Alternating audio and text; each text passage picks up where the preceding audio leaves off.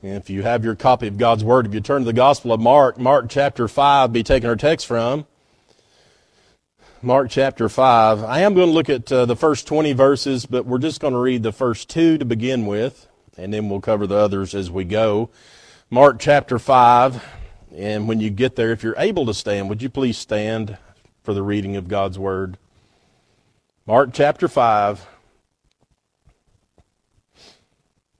verses 1 and 2. Here the Bible says, "And they came over unto the other side of the sea into the country of the Gadarenes. And when he was come out of the ship, immediately there met him out of the tombs a man with an unclean spirit." Father, what a wonderful time we've had already, God. Lord, I thank you for these that's here and the testimonies that's been shared and the praises, God. And I'm asking you now, God, to humble me, Lord, and allow me to preach from your holy word this morning, God, that it'll go out and do what that you please, God, and do a mighty work in our hearts. Help us, Father. Let us stand boldly and declare your word. In Jesus' name we pray, and amen. You can be seated. This is a familiar portion of Scripture, and it's told in all three of the Gospels. The synoptics there, Luke and Matthew, also tell this account. In Matthew's Gospel, he says there's two men, and it's in the Gergesenes, but it's the same story, the same place, the same event in all three of those synoptic Gospels. I'm going to be preaching this morning on this text concerning demon possession. Demon possession. There's a lot of questions about that today. It seems like a lot of the world is wanting to deal with the supernatural, wanting to delve and dive into things forbidden, and it needs to be preached today, what God's Word says. And so as we look there at verse 1 again, it says, "And they came over unto the other side of the sea into the country of the Gadarenes." Now in the previous chapter of this, Jesus and his disciples had boarded a ship in Capernaum and had set sail. And Jesus gave them the command he said, cross over to the other side. Cross over to the other side. And there they met a storm. And Jesus ended up calming the storm and rebuking the disciples for their lack of faith. And so afterwards they end up in this place called Gadara. Gadara is a city in the country of the Gadarenes, which is where this takes place. It's on the complete opposite side of the Sea of Galilee than Capernaum, and it's lower down to the south of it. There in verse 2 it says, "And when he was come out of the ship, immediately there met him out of the tombs a man with an unclean spirit." So no more than Jesus and his disciples get off the boat and they go over into this foreign country, and he's confronted with a man with an unclean spirit. Now, the Gospel of Luke says it this way. He says, "And when he went forth to land, there met him out of the city a certain man, which had devils long time, and wear no clothes, neither abode in any house, but in the tombs." Now, the average person, if they'd stepped off a boat and that's the first person that greets you, what are you going to do? I'm going to say, let's get out of here.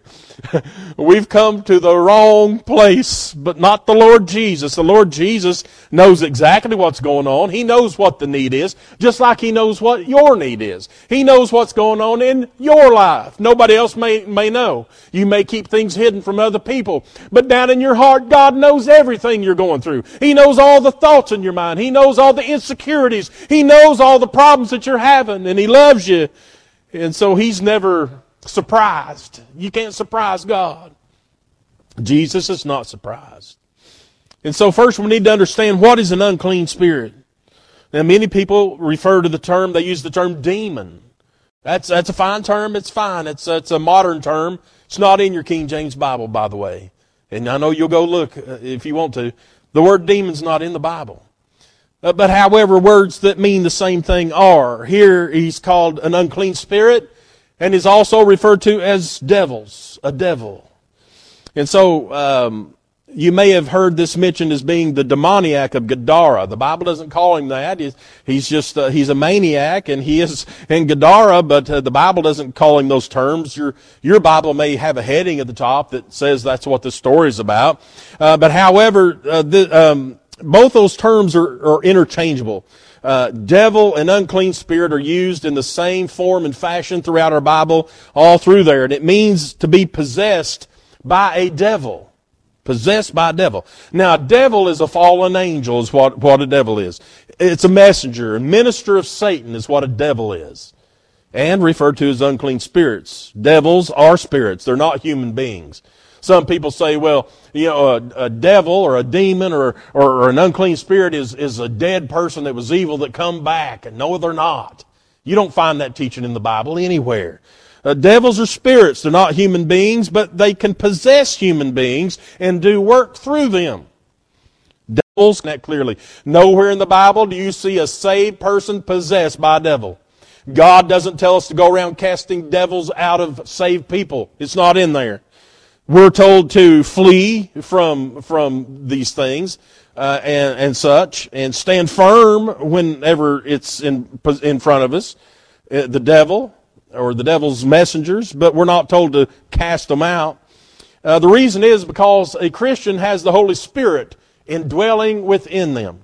When you got saved, we heard testimonies of different people today talking about how they got saved and when they got saved. And I know when I got saved. And immediately when you got saved, the Holy Spirit came and indwelled within you. And the Holy Spirit and devils don't mix. The Holy Spirit's not going to allow a devil to come in and possess what is His. It's God's. God is over devils. He has more power and authority over devils. They must bow to Him. So a saved person does not get possessed. Romans 8:9 says, "But ye are not in the flesh, but in the Spirit, if so be that the Spirit of God dwell in you. Now if any man have not the Spirit of Christ, he's none of His. And if Christ be in you, the body is dead because of sin, but the Spirit is life because of righteousness. But if the Spirit of Him that raised up Jesus from the dead dwell in you, He that raised up Christ from the dead shall also quicken your mortal bodies by His Spirit that dwelleth in you." And so you're not going to be possessed. If you're truly saved today, you're not going to be possessed by the devil. He's not going to be able to take over and control your body and cause you to do things that you don't want to do. Now, he can oppress you. The devil can oppress you. He can get in your head and mess with you if you allow him to. But you've got to give him access to your mind. And so, we're not told that devils are ever indwelling in saved people or being cast out of saved people. Now, like I said, Christians can't be possessed, but we can be oppressed by devils when we allow evil things into our life, when we dibble and dabble and delve into things that we ought not to, when you allow devilish things into your life, into your home, into your conversations, into your thoughts and minds, the things you may read or listen to, when you allow devilish and evil and wickedness into your life, you can be oppressed by the devil. That's why the Bible tells us we must guard ourselves. And so we need to guard what comes into our heart, what we see with our eyes, what we hear with our ears, what we say from our lips. We need to guard those things as children of God and resist them and stand firm against the devil. Look at verse 3 of our text, Mark 5:3. "Who had his dwelling among the tombs, and no man could bind him, no, not with chains, because that he had been often bound with fetters and chains, and the chains had been plucked asunder by him, and the fetters broken in pieces, neither could any man tame him." Now, these tombs are caverns. They're caverns on the sides of the rocks, containing cells in which they placed dead bodies in. And so when they had the tombs, the dead bodies were placed in there and closed up. The entrance to this cave where these tombs are was not closed so that people could come in and visit the dead. That sounds like a strange thing. We go to cemeteries. My parents are over in the Washington Pike Cemetery where we've already got our tombstone set up. Sometimes we drive by it. Coming every day we drive by it. And I'll say, "You want to go visit our property?" We've got a little bit of property there in the cemetery. So we'll go and visit cemeteries and stuff, but people would go into these tombs and visit and take things and whatever they did in there. However, there's somebody in there now. This man he's been in this condition for a long time. He's been running around naked inside the tombs, chasing people away. He's a real problem. Nobody could go there without the danger or being frightened or anything like that. They would avoid the place if at all possible. But if they wanted to go see the tomb of their loved one, then they were afraid. Now, according to Matthew's account, this man was a very big handful. He says in Matthew 8:28, exceeding fierce, so that no man might pass by that way. So he's preventing people from going there around the tombs. Now, they had tried to tame him. They tried to do something about him, obviously, according to the Bible. They had at some point had captured him, locked him up in shackles and chains. That word fetters, that's what that means. It's shackles, like you'd put around a prisoner's feet or on his hands or whatever it was.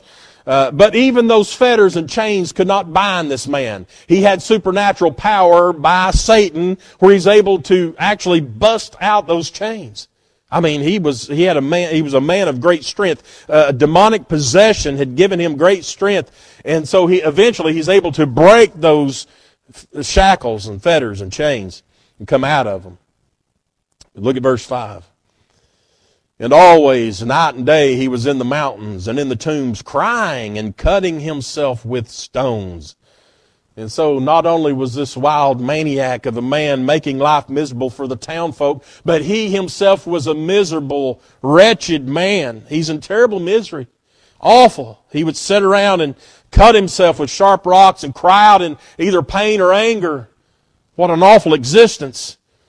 I used to work for the nursing home. I worked there 7 years. At one point, I was a housekeeper, and I worked in a building called Maple Crest. Maple Crest was where they put all the insane people. Sometimes some of those people were alert and aware and acted normal. But you could go in there on days and they were completely out of their head.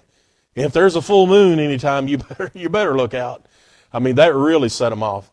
But there was one man in particular, and the residents would gather it was kind of like a living room. It was a large room that had a television set in it.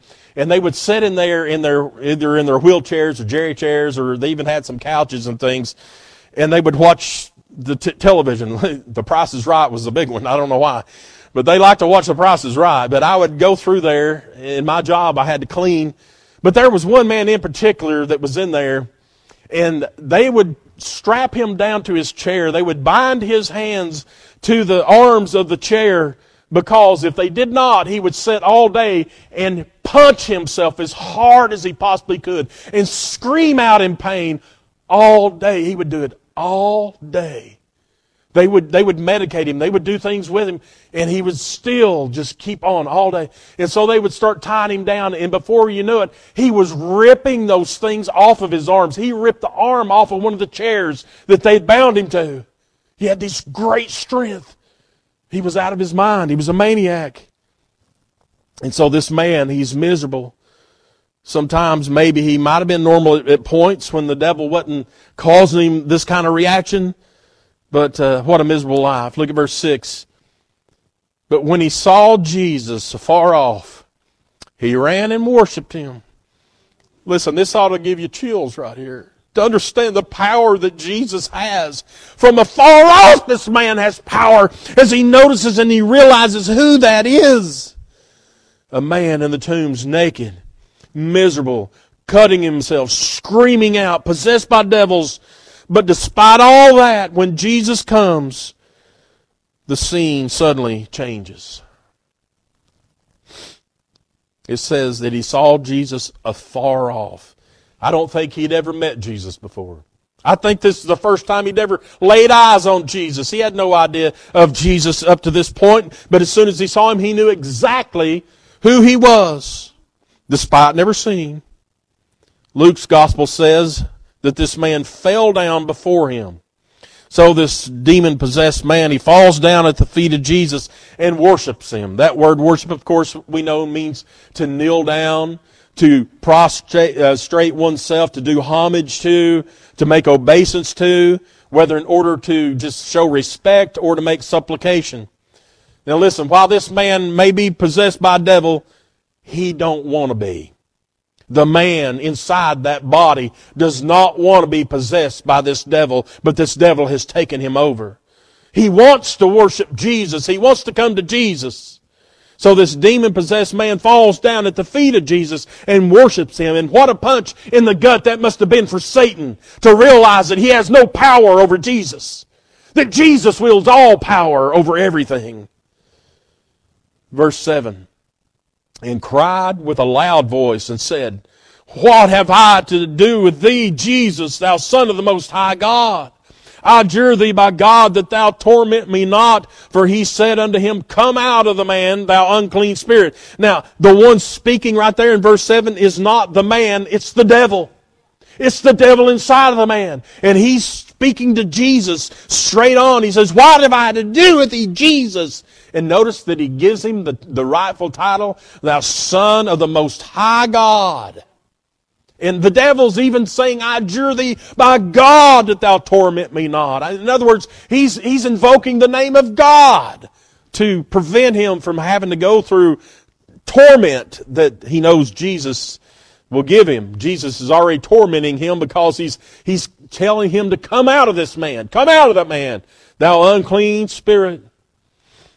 Over in Matthew 8:29 it says, And behold, they cried out, saying, What have we to do with thee, Jesus, thou Son of God? Art thou come hither to torment us before the time? What does that mean, before the time? Well, this gives us a little insight of what's going to happen one day. One day, God is going to cast all those devils and demons into the pit. They know that. They know that time's coming. They don't know when it is. You don't know when it is. Nobody knows except God. But it gives us a little insight about that there's going to be a time the devils are going to be tormented. And we don't have to look very far into God's Word to understand about this time. Over in 2 Peter 2 and 4, the Bible says, For if God spared not the angels that sinned, but cast them down to hell and delivered them into chains of darkness to be reserved unto judgment. There's going to be a judgment coming. God's going to judge these devils, these demons, this wickedness. In the book of Jude 1 and 6, the Bible says, And the angels which kept not their first estate, but left their own habitation, he hath reserved in everlasting chains under darkness, under the judgment of the great day. And so we know from the Bible, God is going to judge these. It's obvious that these are referencing an event that's going to take place one day, just before the great white throne judgment, when Satan will be cast into the lake of fire. Listen to what it says in Revelation 20, 7 through 10. And when the 1,000 years are expired, Satan shall be loosed out of his prison, and shall go out to deceive the nations which are in the four quarters of the earth, Gog and Magog, to gather them together to battle, the number of whom is as the sand of the sea. And they went up on the breadth of the earth and compassed the camp of the saints about and the beloved city. And fire came down from God out of heaven and devoured them. And the devil that deceived them was cast into the lake of fire and brimstone, where the beast and the false prophet are, and shall be tormented day and night forever and ever. And so when this demon, this devil, this possessed this man, when he's there in front of Jesus, he's what he's doing, he's trying to tell Jesus, is this the day? Is this the day I'm going to be into eternal judgment? Or are you going to cast me into the depths? And so the devils are more concerned about being the day of judgment than most people are. You can tell the average lost person here on the face of this earth today that there's going to be a time come when they will face eternity, when they'll have to face judgment. And they'll have to face the possibility of being cast into an everlasting burning lake of hell fire. And what do? They laugh at us. There's no such thing as that. A loving God would not have people in a place like that. Friends, it's because He is a loving God that there is a place like that. Hell was created for the devil and his angels. And it enlarges itself daily because of lost people, sinners, dropping off into the depths of hell. People are not concerned today that they don't have Jesus as their Savior. And one day they will stand there before the judgment and be cast. Verse 9, back in our text. And he asked him, what is thy name? And he answered, saying, my name is Legion, for we are many. That word legion right there, it's the same word they use for Roman soldiers. A legion of soldiers is around 6,000 men. Now, does that mean that this man was possessed by 6,000 devils? Well, not necessarily, but it does mean he's possessed by many devils, not just one. There's one doing the dominant speaking, but he's possessed by many devils that's entered into him. So that name is to indicate a very large number of them. It says, for we are many. And may I remind you at this very moment, the earth is crawling with devils. The air is filled with devils. Did you know that? The Bible says he's the prince and power of the air. You better believe he's taking control of it. Sitting here right now, you cannot see it. There's radio waves going through this building right now, AM and FM. They travel through. They're coming right through this building. You can't see them there. But there's also devils, demonic spirits, wickedness going right through the air you can't see. But they're there. We need to be aware of that. Paul warns us in Ephesians 6:12, for we wrestle not against flesh and blood, but against principalities, against powers, against the rulers of darkness of this world, against spiritual wickedness in high places. And so while we can't see them with the naked eye, they're in our very midst, the demonic spirits passing through the air that we are breathing. As Paul said in Ephesians 2:2, he is the prince and power of the air. There are so many devils that possess this man from Gadara that they're trembling in fear of the Lord Jesus Christ. So the devils are begging for Jesus to do them a favor. Look at verse 10. And he besought him that he would not send them away out of the country. Now Luke's gospel says in Luke 8:31, and they besought him that he would not command them to go out into the deep. The deep is what we were referring to, that he knows there's a time come when they're going to be cast into outer darkness, into the bottomless pit. And so that's what the deep means. It's out of the country or out in the deep. It's referring to the same thing, and it's not the sea that he's speaking of. It means the abyss, the bottomless pit. It's a place of torment that we talked about, where the devils will be reserved unto judgment. This legion of devils did not want to be cast into that pit at this time. Look at verse 11. Now there were there nigh unto the mountains a great herd of swine feeding. And all the devils besought him, saying, send us into the swine, that we may enter into them. And forthwith Jesus gave them leave. And the unclean spirits went out and entered into the swine. And the herd ran violently down a steep place into the sea. They were about 2,000 and were choked in the sea. Take notice here, the devils besought him. That means they begged Jesus not to send them into the deep, but instead allow us to possess these 2,000 hogs, swine. I guess this proves that animals can also be demon-possessed. I've known some cats that I absolutely know are demon-possessed. Dogs are not. Dogs are gentle. They're angelic creatures. But cats, they're of the devil. Whatever reason, the devils beg Jesus to cast them into these pigs. And Jesus grants their wishes and cast them into these pigs. And they all go running off the side of a cliff down into the sea and drowned. I was listening to John MacArthur one day, and he said that there is an important theological term for what the pigs did that day, and it's called suicide. Look, now, this may bother some people. I hear things like, well, why didn't Jesus just go ahead and cast them into the deep and the everlasting chains and darkness and waiting judgment? And he could have done that if he wanted to. He certainly could. He has that power, but Jesus did not do that. You see, you have to remember, Jesus is in full control. He's in full control. He could put an end to evil and wickedness anytime he wishes, but he's allowing it to continue until he's ready. In the meantime, he will continue to change lives of people.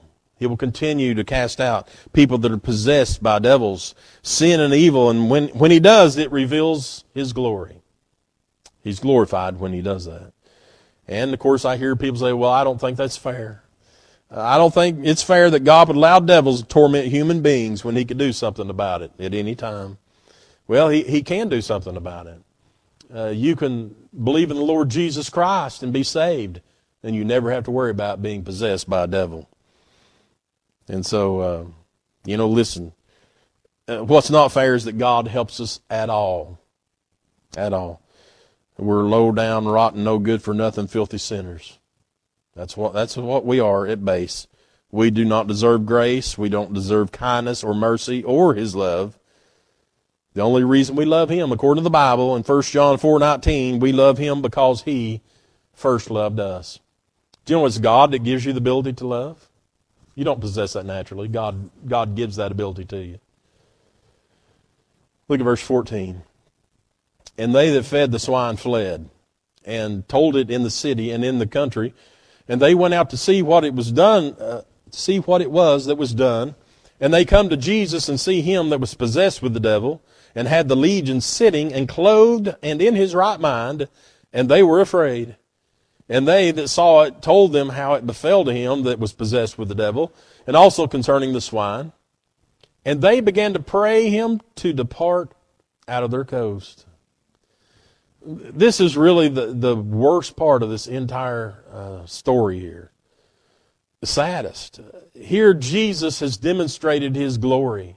He's demonstrated his love. He's demonstrated his everything, his power, by casting out the devils out of this man who's been possessed for a very long time. The man that these same people that came here to see this has known what he's like. And there he sits in his right mind, fully clothed and normal again. And people are still afraid. They're not afraid of the man any longer. They're afraid of another man, the man Jesus. These folks are upset because, for one thing, their livestock's being killed. They care more about them pigs than they do about that man that got healed. They care more about them pigs than they do the Lord Jesus Christ, who's standing right there ready to give them eternal life. I'd rather have the hogs. I like sausage better than anybody in this building, I can guarantee you that. But I'd rather have Jesus than have that hog. So they actually begged for Jesus to leave them. If they could have gotten those pigs out of their mind for just a little bit and realized what's going on here, the magnitude of it, they would have begged Jesus to stay there with them and never leave. They would have. But they were afraid of him because he's holy. Sin hates holiness. Sin is afraid of holiness, by the way. Jesus is righteous. He was, as the devil-filled man said, the Son of God. Therefore, these no good for nothing stinking pig farmers, they're afraid of him, and they just want him out of their presence. Get out of here. We don't want you here. Look, when you're dabbling and dealing in sin, you don't want to be in the presence of God. You don't.